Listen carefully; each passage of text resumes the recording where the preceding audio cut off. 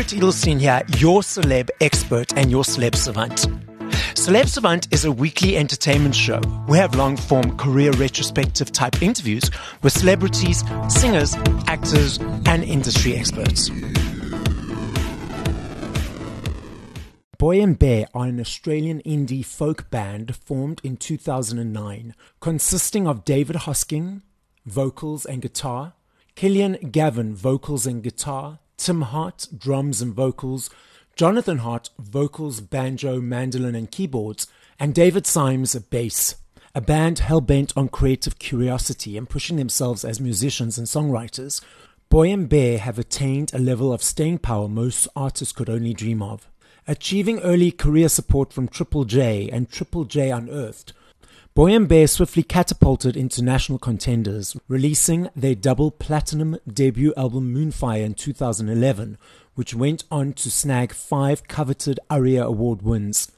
Since then, 2013's Harlequin Dream and 2015's Limit of Love only strengthened Boy and Bear's expansive presence, with both albums charting at number 1, and Harlequin Dream making the group's second studio album to go platinum. From 2019's Second Light to 2023's self-titled album, Boy and Bear have continued to grow and strengthen professionally amidst the ever-changing musical climate. And there's zero sign of slowing down anytime soon, including a special 10-year anniversary Harlequin Dream vinyl that was recently released. Up next on Celeb Savant, we've got David Symes from Boy and Bear. Where do we find you in the world? How are you doing and what's happening in your life? Yeah, g'day, and thanks so much for having me. Currently, we're actually on a regional Australian Boy and Bear tour in support of our latest record. I guess we put out a new record back in May this year. We did some capital city shows around Australia and New Zealand, and now we're doing some regional shows. And right today, I've just pulled into a town called Airlie Beach, which is up in far north Queensland. So up towards the tropics, the sun's shining, the blue water is glistening, and I'm feeling pretty good, to be fair. Why the name Boy and Bear? Where does that come from?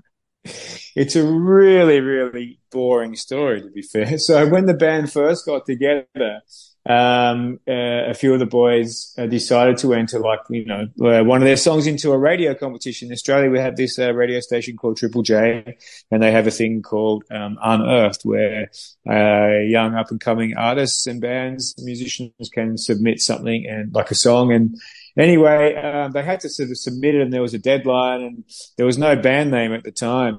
There was just the song. And yes. Early days of the internet, of the Googles, and typed in a bunch of stuff to Google, and it spat out from a band name generator the band name Boy and Bear, and everyone was like, well, pass the Google test, no one else has got it. We'll just use this for now, and then we can change it later. And the rest is history. It sort of stuck, and they won the Unearthed competition, and it kind of had to stay Boy and Bear. Okay, cool. So now let's rewind to the very beginning. Specifically, obviously for you, at what age did you think, cool, I want to be in the music entertainment industry? And how did you then become part of the band and the band's journey to where we are today?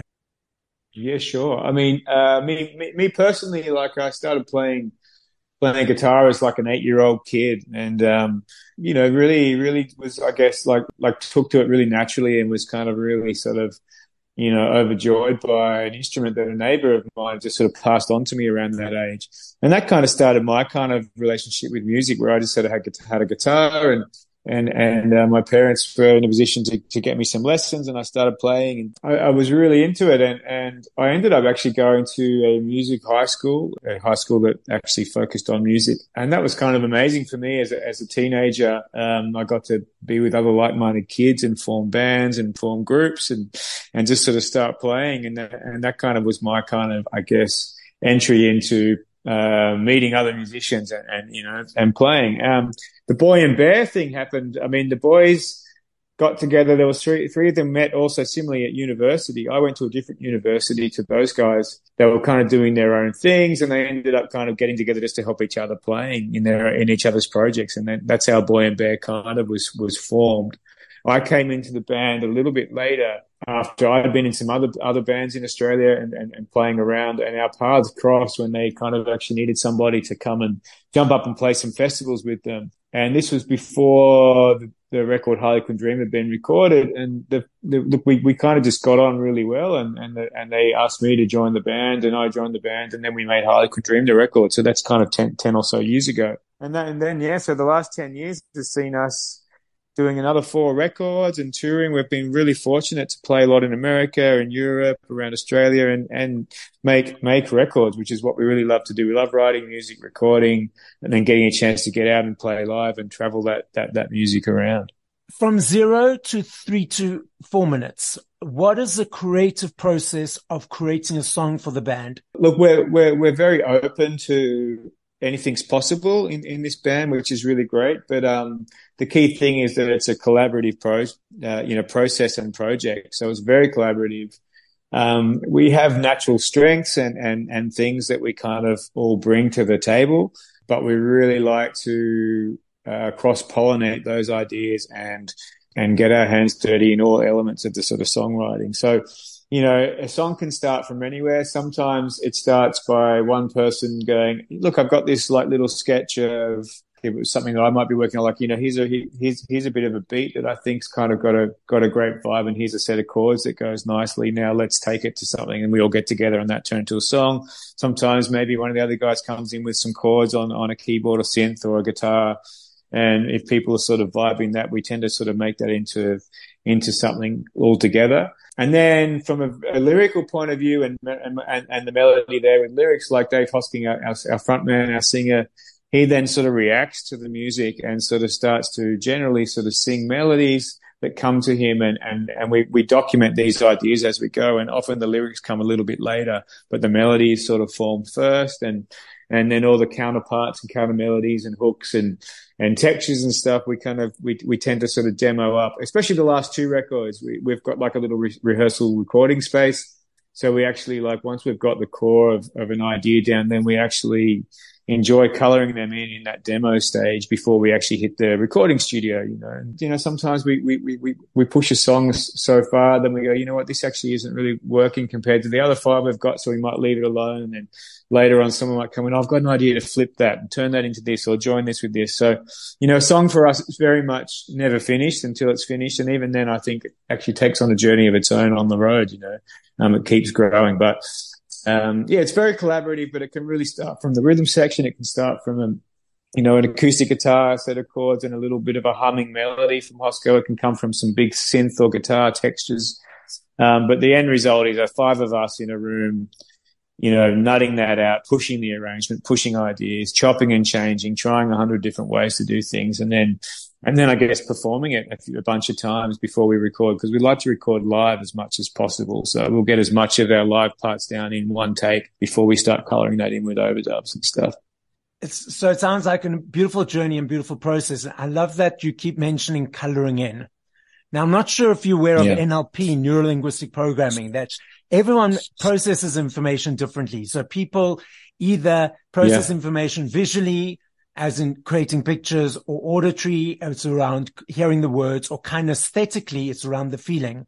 So when you personally hear music or songs, whether it's songs by yourself or other people, are you a person that sees the picture, hears the words, or gets the feeling of music? I think I get the feeling myself, yeah.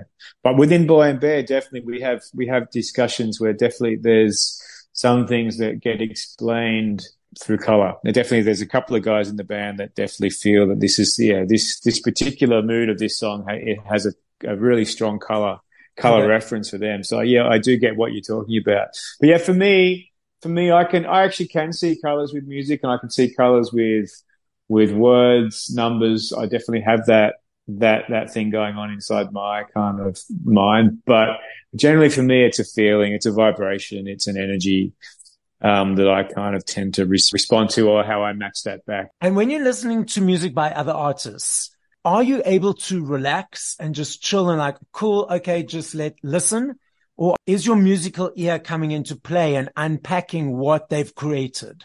It's a great question, because I feel like it's something that I'm constantly asking myself when I'm listening to something, because there's times where I want to be listening from I guess like an intellect or technical point of view. There's times where I actually want to listen to something because I want to hear what this is all about, what kind of sounds they are, how people playing together, what kind of, and there's other times where I totally do not want to engage that part of my mind, my musical mind. I do like to be able to listen. So maybe I gravitate towards certain kinds of sounds when I'm listening for a moment to switch off. But I feel like there's different ways that I do that. Sometimes I listen to music while I'm doing other things, and often that is a way where I switch off and can just let something float over me. I love when I say listen to a record, which can be hard for this to happen, but listen to a record or see a live band without being told by somebody else who I respect their opinion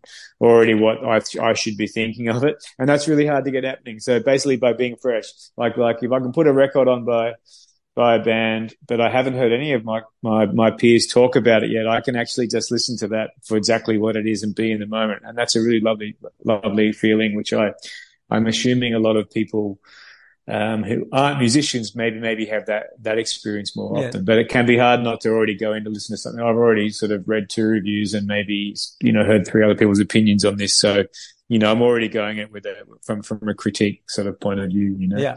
Let's unpack the latest music. So you said you released the latest album this year, and I believe an EP a few weeks ago. The new music, what was the inspiration behind it? Yeah, so the record we released back in May this year, 23, was a self-titled release for us. Musically, I think we were pushing a little bit of our marriage between digital and analog, between, electro and the electro being kind of from like a percussion point of view. Like there's a little bit more of like electronic percussionist that sort of lives on half of the tracks. And definitely some synth and guitar textures that are pushing more of that ambience, and experimentation within some of those, using those sorts of synth instruments. This all melded back in with our kind of traditional playing, which is really, drums, bass, acoustic guitar, electric guitar, pianos, organs, Wurlitzers, and lots of singing. So that's all still there, but really trying to sort of blend those 2 worlds. And I feel like we kind of did it in a way that we're super happy with. There's a sense of groove and hypnosis to the rhythm section. There's definitely lots of hooks and stuff like that, lots to sort of grab onto. Like there's rich melodies. Sometimes the vocals are really used like an instrument as well. We experimented a lot more with having certain BV parts or instrumental sections with the vocal doing more kind of rhythmical ostinatos, repeated phrases and things like this. So that's kind of, where that record was born from. And we wrote the record over a couple of years. And yeah, we released it, and now we've been playing a bunch of those songs live, and they translate live really well for us. They feel like they're really coming off the wax really well to the stage. I've really been enjoying playing Apex, and another one called Silver Moon. There's a couple of tracks on the record, one called Muscle and one called Magnus, which we haven't been playing live just yet, but I'm looking forward to bringing them into the set list. And we've been doing another one called Strange World, which has been a lot of fun. And so there's a bunch off that. So it's really great. And this regional tour we're doing now, we're doing those tunes as well. The little EP we just put out is slightly different because it's actually become a 10-year anniversary of our record Harlequin Dream. So yes. To sort of celebrate that and sort of, I guess, honor the anniversary, we thought, well, what could we do? And there was a few B-sides that we never released back in the day, and so we decided to put them together as a EP, and it's called Lost Dreams because they were sort of forgotten songs that we kind of lost the masters of, and we sort of found them again, and so it's just like a digital release of a repackaging of something for people that like our music, that they could sort of have a little listen to some tunes. So it's been interesting to listen to them because I guess we've sort of evolved and moved on to where we're up to now. But it's been nice to sort of hear a couple of those tracks because they could have very easily made that record 10 years ago, but often we might write sort of 15, 20 songs and you're sort of picking 10 or 11. So you can't have everything anyway, and sometimes you might already have something else that's maybe fitting the story of the record a bit more. But stylistically, they're kind of still in the same pocket. So what do you enjoy performing live? I think for me, I love the spontaneity, the being in the moment with the band, but with the audience. So I guess performing and I'm a bass player, mainly. That's my main instrument. So it's all about collaboration for me, like I'm up there with the band, I'm in the engine room, I love getting up and creating those foundations for the rest of the band to sort of play off, and our interaction that's live. There's just like a real, yeah, that sort of, that feeling of just like listening to each other and commenting and having those musical conversations live on stage and allowing it to be what it is. And, you know, when you're recording, you're constantly evaluating what you're doing because you're sort of printing it. And I guess live, you evaluate what you're doing for 4 bars, and you've got to move on. So, I like the freshness of that. I like the idea of playing, an hour and a half set. And I love the interaction that having a live audience. It doesn't matter if there's one person or if there's 1,000 or whatever. It's like, as soon as you've got one person listening, it's a gig, you know, the show's on. But the interaction of a big crowd that are there to hear your music, it's a pretty special feeling. There's a level of adrenaline in that. There's a level of, emotion. There's laughter. There's comedy. There's sadness. It's kind of all those things, you know. And I feel like, the show can just be a really rewarding experience. So I just really enjoyed the whole live experience. I really feel that for me, it's an important balance. As much as I love writing and recording, making records, I love them both equally, but I love the way that they feed each other. I think, like, I can't have one without the other. I think they're both equally important. And I think, when you get the balance right, it's a very special feeling. And, you know, because you can't just do one the whole time. I enjoy the differences. I'm that person who's always right up in front, cheering you guys on, having a ball. I'll take my phone out to take one or two videos, then I put my phone away. But I notice a lot of people around me have their phones out constantly, trying to get the perfect video, tweeting, posting, taking away from themselves being in the moment. Does that, you mentioned the emotion and you mentioned the connection from the person on the receiving end, seeing a bunch of phones oftentimes, does that disconnect you from the people that you're seeing, or do you just feel it's where society is at the time? Yeah, I feel like, you know, I've gotten so used to that now because it's like, as you say, there's some people, might do that for 80% of the whole performance, might be sort of going for that perfect thing. I know for me personally, like, and I think I can probably say this for most people, we're all learning how to self-manage our use with phones in terms of how do we still be in the moment, but not be looking at the moment behind a screen or whatever, you know, like behind the camera. And I think we're all aware of it. But, I think that for some people, it's not as big a deal, you know, and, they kind of they're very happy experiencing the performance that way. So I can't sort of say to them, well, that's not how I would do it, you know. So I don't really have an opinion. I don't feel more disconnected. I mean, there's times where you do need to see people, you know, you do need to connect with people's faces and eyes and stuff to feel that real thing. But having said that, a lot of the times if you're on a stage with lights on you, then you don't see much anyway. You're kind of feeling it. You're hearing them more, you know.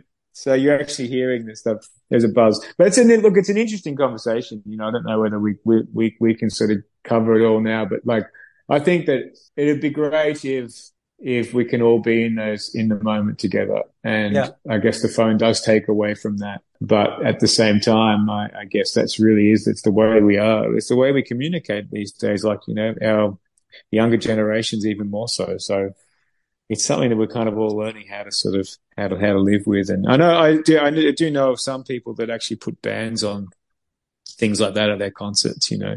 Yeah. But I think that's a select few. It's also how people communicate. It's how people spread the word of what you're doing as well. So there's also, you know, like with all this stuff, you know, a lot of people might not actually know what we're doing if somebody hadn't posted something. And so there's something kind of cool about that as well. I love this game. I know if I had to ask you this question in 2 minutes, 2 hours, 2 years, I know and I recognize your answer will be different every time because there are millions of them. Once we finish this conversation, if you had to push play to 5 songs by other artists, what would those 5 songs be and by whom? Well, yeah, that's right. Your first part of that question is very true. I think for me that can change at any moment. I don't have favorites, so to say. Like I I have favorite records over, within different genres that I could probably pick out because as a musician, from how I've kind of got into my kind of craft is by often spending a lot of time within certain genres and really checking that out. You know what I mean? Because I feel like there's an importance of like, really checking out. It's like as a player, as a drummer, I would want to really focus on 6 drummers for a while I'm learning stuff. And, you sort of become your own player out of stuff like that. And I feel like it's the same thing with records, with music. It really changes. So yeah, you're totally right. I would answer that differently, absolutely every time. But for now, leave us to press 5 songs. I'll tell you what, I'm going to do it like this. When I was coming up, something that really got me into playing the bass the way that I like to play the bass was that I discovered like 60s and 70s soul music. It was a really big era for me. So I'll give you 5 artists from there. There's Al Green, Stevie Wonder, James Brown, Donny Hathaway, and Otis Redding. I would listen to records by all those artists, and that's what got me going. Dave, the podcast is listened to throughout the world. So as a final message to the listening audience, what would you like to say? I feel absolutely honored every time I get to play music, record music, and it's something I hope to do for the rest of my life. To all the people, music lovers across the other side of the world from Australia, I hope we get to come back your way. I know we're planning a European trip early next year. Love to get back to North America as well. Playing music around the world was always a dream of mine. I think I thought it would be the most incredible thing. And every time I get to do it, I pinch myself and feel very fortunate. So keep on listening, keep on going to shows, buying records and talking about music because it makes the world go round.